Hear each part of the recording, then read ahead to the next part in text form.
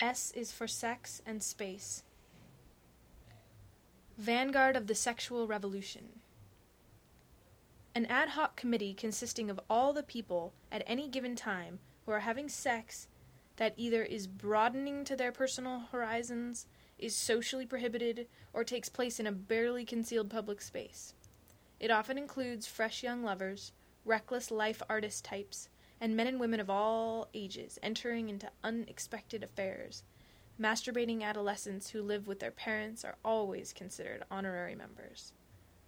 Conquest-seeking, so-called libertines are excluded on principle, of course. Here is the VSR manifesto, composed by Nadia C. in a library one night when she hadn't made love for an agitating 3 days.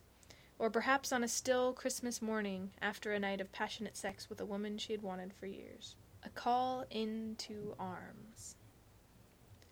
Because we get to have so little honest, intimate, beautifully dangerous sex that they can sell us flat images of it instead.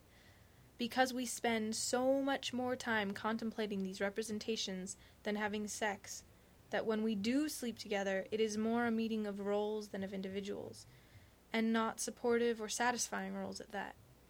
Because the most radical of us would still rather speak fancifully of total revolution than dare a moment of actual experimentation in a field that really matters, like our beds.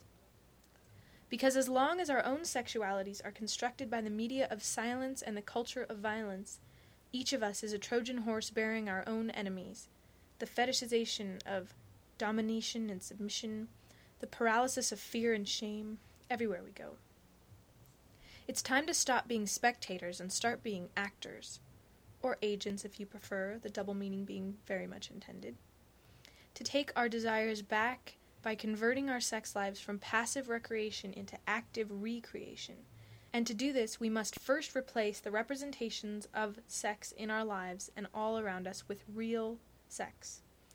Our numbers are greater than you think.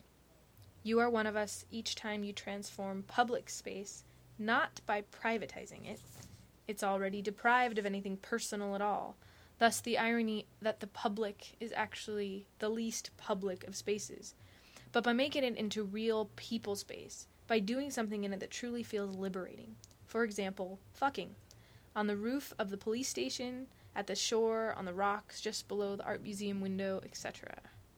Not that public sex is always itself revolutionary sex, but such sex is always revolutionary in that it takes love-making out of the narrow confines in which it is permitted, that is, in which it is permitted to languish, caged and stripped of the spontaneity that is its lifeblood, just as we languish with the rest of the world stripped of it.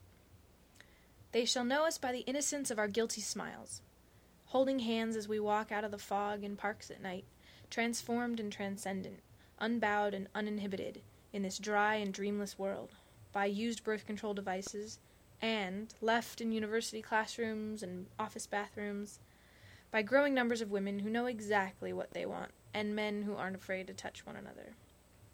We will be the spark that ignites the new sexual revolution. Armies of lovers laying down their responsibilities and picking up each other as weapons, to fight against the smothering joylessness of this world. To quote the skinheads' anthem of homophobia and intolerance back at them, we refuse to, quote, stay in the closet because it's safe in there. Precisely for that reason. As we've learned time and again in this struggle, our only safety is in danger. Lovers of the world, unite. You have nothing to lose but your shame and a world of pleasure to win.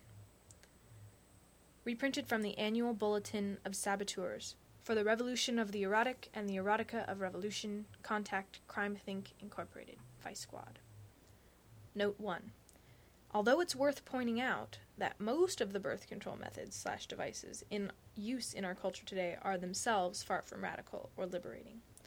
Another aspect of the commodification of our lives in general, and sexuality in particular, is that we're supposed to buy a product for everything, even the most natural and personal of our activities, like sex.